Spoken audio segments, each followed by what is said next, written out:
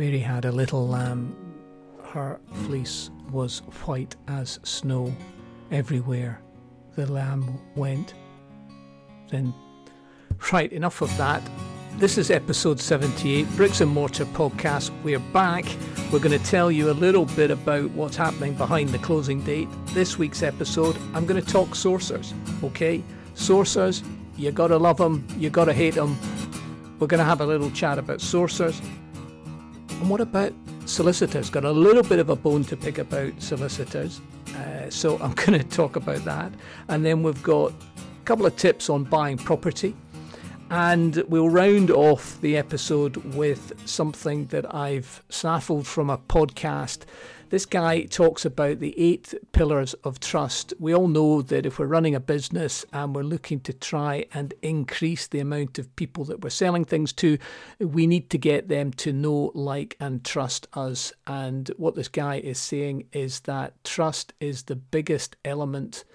Gentleman by the name of David Horsager, and he has a great book called The Trust Edge. It's been out for years and years and years. I only came across it when I was listening to the One Thing podcast when I was out for a run on Saturday. So we'll have a little chat about that. But listen, let's circle back round and talk about the market. It is still bonkers out there. No stock. I've been speaking to estate agents, letting agents, solicitors, and there is just a complete lack of stock. Southside estate agents are telling me as soon as they get stuff on, then it's just going. And what some people are doing is that they're kitchen sinking it. And as I've said to anybody who listened to me, kitchen sinking, very difficult to beat the kitchen sink offer. And what's happening is that there is now, I think, a mentality amongst the purchasers that they want to try and avoid as much as they possibly can the closing date.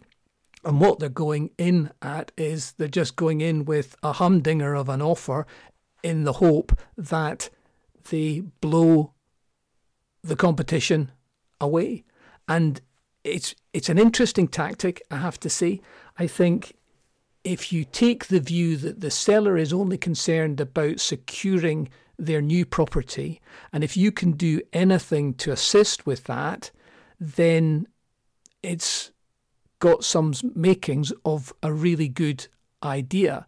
The major problem, obviously, is that if they don't accept your offer, you've shown what your potential offer is going to be. So I would always suggest that if you're going to go in with a humdinger, I would still leave some petrol in the tank. But it's amazing how many people, no matter what the estate agents tell their clients, if somebody offers a crazy offer over the home report value, there's a lot of pressure, internally a lot of pressure on the seller to accept that offer, especially if it's going to mean that they can then move forward with their purchase. Because let's all be honest, the seller is not interested in the property that they've been living in. They're only interested in their new property. And as I say, if you can make all that problem go away with regards to the sale in one fell swoop, then you've got a probably not a bad and sound tactic. Let's talk about stories here. So let's talk about a property in Muir End. It was HR'd, home reported at 380, 91,000. I'll say that again, £91,000 over the home report. It came on the market for a day. One day, somebody came in with a bonkers offer. They had 70 viewers, apparently. And the poor people at the estate agents had to phone the 70 viewers to cancel. So they had 70 people who wanted to book, and they got this offer in, and they had to then phone the 70 back. I mean, imagine phoning 70 people. Let's say that takes... I mean, that's a whole day's work for somebody. What an absolute nightmare. But they kitchen sinked it, and they got away with it. Let's talk about Ibrox. Again, Southside home report, £65,000. Go in at £76,000 with their best offer. 17 offers, 1-7 for a pokey little flat in Ibrox. They were 4th out of 17. 4th out of 17. Just so difficult for everybody. Let's just hope that there's more stock that comes onto the market, because really this cannot cannot continue, because there's going to be a lot of people who are buying at the height of the market. If they're buying their first properties, I spoke to the estate agent about that one in Muirend, and that's £91,000 over home report value. You've got to be thinking, there's no way, how are they going to claw that back? £91,000 over home report value, you're not clawing that back for years and years and years. So that's got to be their forever property. Let's talk Paisley. Yes, it's even going down as far as Paisley. Let's talk an offer made, 14 offers. We were 5-6 grand over home report value, and we were in the middle of the pack. So it is all over the place, this madness. So we need to get more properties on the market so that we get an equalisation as far as purchasers and sellers. And let's just hope it's happening. I mean, we're talking now, I'm talking this in 1st of March. Generally, we're starting, or should be starting, to see a lot more properties coming onto the market. But it just seems a little bit sketchy from speaking to the estate agents that I've been speaking to. So that's a little peek behind the closing date. Let's talk about sourcers. One of the people I was talking to during the week was interestingly saying that rents in the city centre are struggling. So they're having to look at potentially reducing city centre rents because there's not so many people who are wanting to rent property in the city centre. And I guess who can blame them? The place is quiet. So if you're wanting to rent a property in the city centre, I'm guessing what you want that city centre vibe. And if the city centre vibe isn't there, then, are you really wanting? I mean, it's not even as if you're going to have to go to work from the city centre, because you'll end up having to work from home. So city centre, so that's sort of also adds up with regards to the city centre and the slump there as far as prices are concerned. The person I also spoke to was talking about sourcers, and they were looking for property, and they've always been in the market for looking for property, and they speak to a lot of sourcers who come to them with deals. And this person's really switched on and knows the market. And a couple of sources have pitched in, and they've pitched this person properties that are on the open market. And the reason that she knows this is because she's done her homework, okay? And I can't understand how somebody who calls himself a sourcer tries to sell something that they claim to be off market where it's patently not off market. Now, I think from a sourcer's point of view, and I think all those who are trying to flip property or sell deals, it's a hell of a difficult thing to do at the moment, because generally, if you've got any understanding of the market, you're going to throw the dice and you're going to get an estate agent out, because it appears that anything and everything is selling. So your distressed properties, you're those who are getting divorced or getting death. These are the areas where the sourcers try and buy stuff that is off market, or those who are struggling financially. I can understand that there is a difficulty out there. But if you're saying to somebody that you're trying to do them a deal and you're showing them value, because ultimately that's why you do well at your job as a sourcer, is because you're able to add value. You'll leave some cash on the table. You'll make some money for yourself, but you'll also make it a decent enough deal for the person that you're selling the deal for. But it would be interesting to hear anybody else's take on the sourcers. I know they get a bad rap, but I think there are some good ones out there. But I think that if you're buying anything from a sourcer, you yourself really have to do your homework, unless, of course, you've got a really strong relationship. And I guess this goes on to what we're talking about later, about the 8 pillars of trust, that if you've got a strong relationship with the sourcer, then you probably don't need to do as much of your homework. But if you're buying from a sourcer first time round, you've got to do a little bit of due diligence just to make sure that you are getting a decent deal. So that's my gripe about sourcers. Let's go on to solicitors. So I've had a couple of instances recently where we've had clients who have said that they've got their own solicitor and they're going to use that solicitor, but that solicitor is refusing to put an offer in without having a decision in principle, which I have to say I find somewhat strange, having been a solicitor for the best part of 30 years. I don't think I've ever had a situation where I've asked a client to get a decision in principle. I just don't think that it merits it. Now, I have heard some stories of estate agents, for example, one of the big multi-chains, saying that they won't allow somebody to view a property unless they've got a decision in principle. I mean, what a lot of nonsense that is. What an absolute lot of nonsense.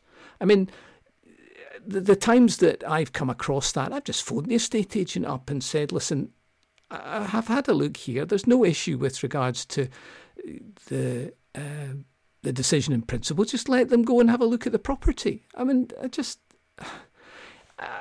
is it because you are wanting to make sure that they're not a tire kicker? But what difference is that between what's happening now and what happened a year ago? You know, it's no more difficult. Yes, you've got to get a deposit, but it's no more difficult getting a mortgage now than it was a year ago. So I just don't understand why everybody's saying you need the decision in principle. Anyway, so this client had asked me to, I said, well, listen, yeah, I don't think you need to do the decision in principle, and we were in a negotiation where it was, quite tight as far as timescales are concerned, and it would have probably taken us the best part of a day to get the decision in principle in place, by which time, we would have had a day's delay in going back to the solicitor, who would then make the offer. So I said to the client, listen, I can wear two hats, solicitor involved here, and I just think we'll just phone the estate agents up. It was estate agents out in Bearsden. I said, listen, I know them. I've known them for 25 years. I picked the phone up and I just said, listen, here's the property. This is what we're going to offer. And it so happened that they already had an offer on the table, but they were prepared to look at our offer, and they've gone back and they've gone to go and speak to their client. But had we waited another day, then we would have definitely lost the property, because the estate agents had told me that they had got an offer that had been verbally agreed, but they would go back to their client just to see what their client would say about it. Now, it may well be that we don't get the property, but what I'm saying is that had we required to get a decision in principle, we would have definitely not got the property, because we would have gone back to them tomorrow. And by that time, they would have had the offer accepted, the legal offer would have been in, and it would have been accepted, and there would have been even less chance of us getting our offer on the table. So I think asking for a decision in principle, I can understand why you would want to think about doing that, but it's wasting time. And time is not what you have in this current market, because it's moving so quickly. So listen, if you're out there and your solicitor asks you for a decision in principle, kick back on that, because I'm not convinced. I don't think that that's going to make your offer stand out to such an extent that it's going to be accepted ahead of any other offer. So I would push back on that, especially if you want to try and get that offer in, because a decision in principle potentially, depending upon your circumstances, could take half a day, and half a day could mean the difference between you getting the property and not getting the property. Listen, enough of that. Let's talk about tip of the day. When you're buying a property, as I always stress to my clients, location, location, location.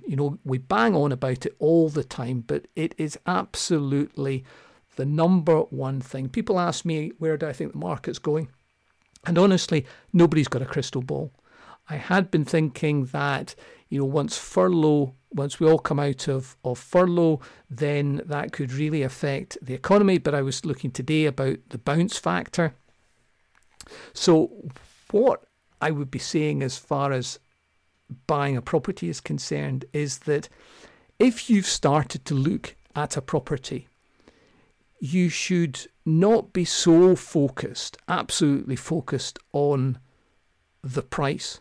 You need to know that the property is going to work for you, because ultimately, if the property is not going to work for you, okay, then you're not going to be happy in the property, irrespective of what price that you have paid. I think the price is one of the factors that you have to consider. And it's difficult because if you are hearing stories about properties that are going for way in excess of home report, and you get yourself into a situation where potentially you could buy a property at or close to home report value, then you sometimes might be thinking, well, it doesn't have this and it doesn't have that, and I'm not so keen on that, but it's at home report.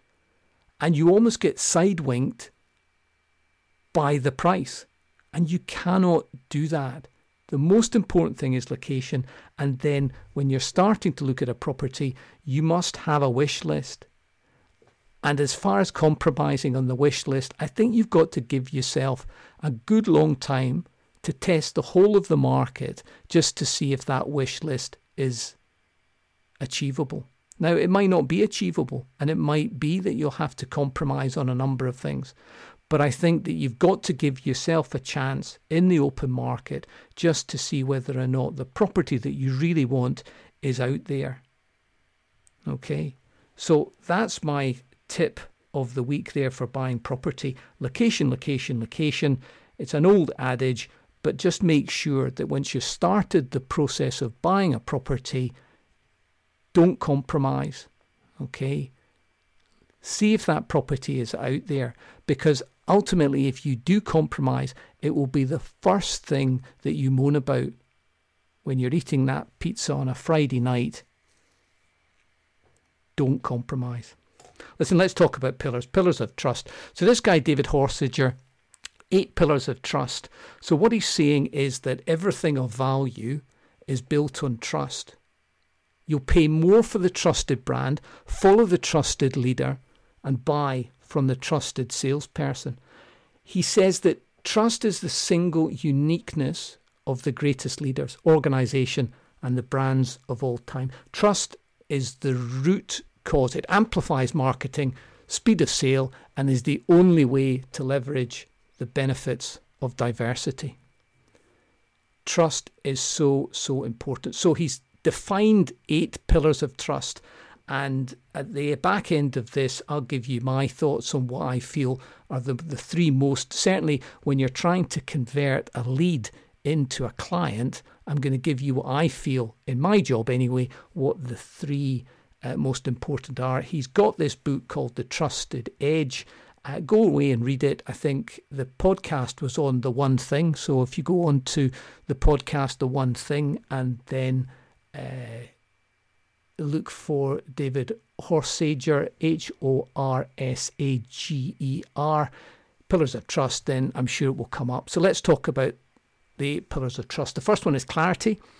And what he says here is that people trust the clear and mistrust or distrust the ambiguous. So what you need to do is you need to be clear about your mission, your purpose, expectations, and even more your daily activities. When you're clear about priorities on a daily basis, then you're going to become productive and effective. Next one he talks about is compassion. He says that people put faith in those who care beyond themselves. There's a huge skepticism that people have about whether someone really has their best interests in mind. He uses the phrase, do unto others as you would have them do unto you. It's not just an old saying, it's the bottom line truth.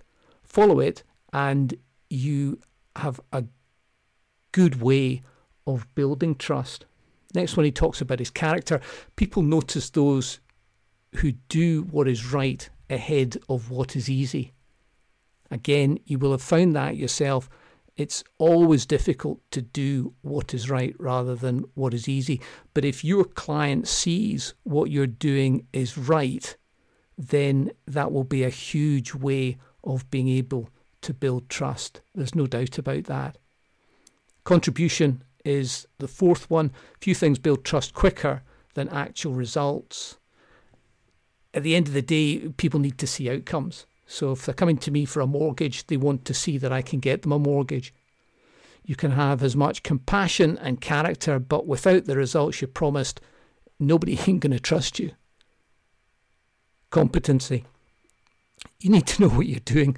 People have confidence in those who stay fresh, relevant and capable. Your humble and teachable person keeps learning new ways of doing things and stays current on ideas and trends. I guess with the mortgage side of things, we've got to know what the market is, and on a monthly basis, that's one of the reasons why on a monthly basis I will deliver the best rates for first-time buyers, remortgages, house moves and buy-to-lets. Connection. People want to follow, buy from and be around friends, and have friends is all about building connections. Trust is all about relationships, and relationships are best built by establishing genuine connection. He talks about developing the trait of gratitude. And if you can develop the trait of gratitude, then you will become a magnet. 2 to go. First one's commitment, and then we're on to consistency. Commitment, what he says is people believe in those who stand through adversity. He talks about Patton, Martin Luther King, Gandhi, George Washington. They saw commitment and sacrifice for the greater good. So if your clients see that you are committed, then ultimately that is definitely going to build trust. Consistency. The little things done consistently that made the biggest difference. So let's say you're carrying a couple of pounds. It's because you've eaten too many calories over time, not because you ate too much yesterday. Same in business. Consistently do the little things and it will make for a higher value of trust and better results. It's one of the things that they talk about, isn't it, when they talk about social media, that you've got to be consistent. And again, trust is one of these things that you build up slowly over time. But watch out, because you can lose it very, very quickly. Very, very quickly. But you need to be consistent. So for me, in taking a lead into a client, what I'm looking to concentrate on as far as the 8 C's are concerned is clarity, competency and consistency. So clarity, I need to be telling the clients at a very early stage as to whether or not there's any issues that we're going to be facing. I need to be honest with them and tell them, listen, this is going to be a struggle or it's going to be a penalty kick. And in addition to that, we need to have clarity on what this is going to cost the client. Give them the fee structure. They want certainty. They don't want any wishy-washy. It might cost you this. It could cost you that. It just depends. We're absolutely transparent. I mean, that's one of the 3 core values: transparency, competency, and education. Competency. Well, that goes on to talk about the excellence side of things. People are coming to me for a mortgage. They're not coming to me for anything else. They need to know that I'm good at my job and I can get what they're looking for.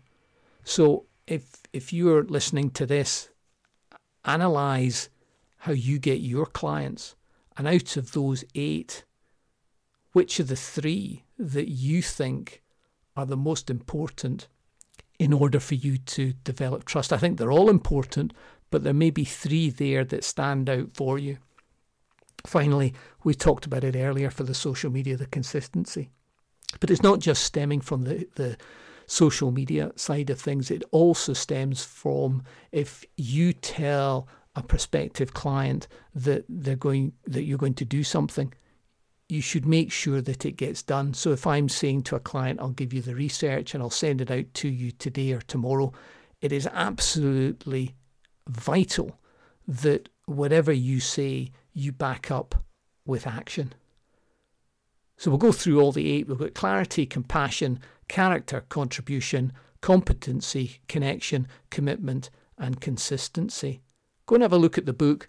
Have a listen to the podcast. It was quite eye-opening to me, I have to say. And I've listened, I haven't read the book, but it's probably going to be one that I'm going to either download, get it onto my Kindle, or get the physical. So that's us, 25 minutes. I'm going to sign off now. As far as people have been asking us about how we follow you and how you can help the show, well, one way that you can help the show is to obviously tell people about it and get them to listen.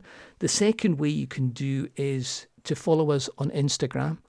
So you could type in Bricks and Mortar Mortgages onto Instagram and follow us there.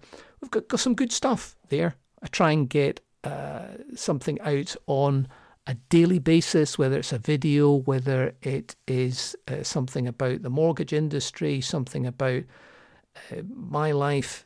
We try and make it interesting. Facebook, again, we've got a Facebook group there, Bricks and Mortar Mortgages. Please go on to that and share whatever you do on Facebook. And then LinkedIn. I'm always posting on LinkedIn, so anything that goes on to the Instagrams, the Facebooks also get shoved on to LinkedIn. So I'm rounding off there. I do hope you've enjoyed that one. I felt it was important to talk about the sourcers and just get that bugbear as far as the solicitors are concerned. Tip of the week, hopefully you're going to find that helpful. And then, of course, your 8 pillars of trust. Great to get some feedback from you guys. I'm signing off now. Have a great week in property. And remember, pick up the phone, call Johnny, start packing.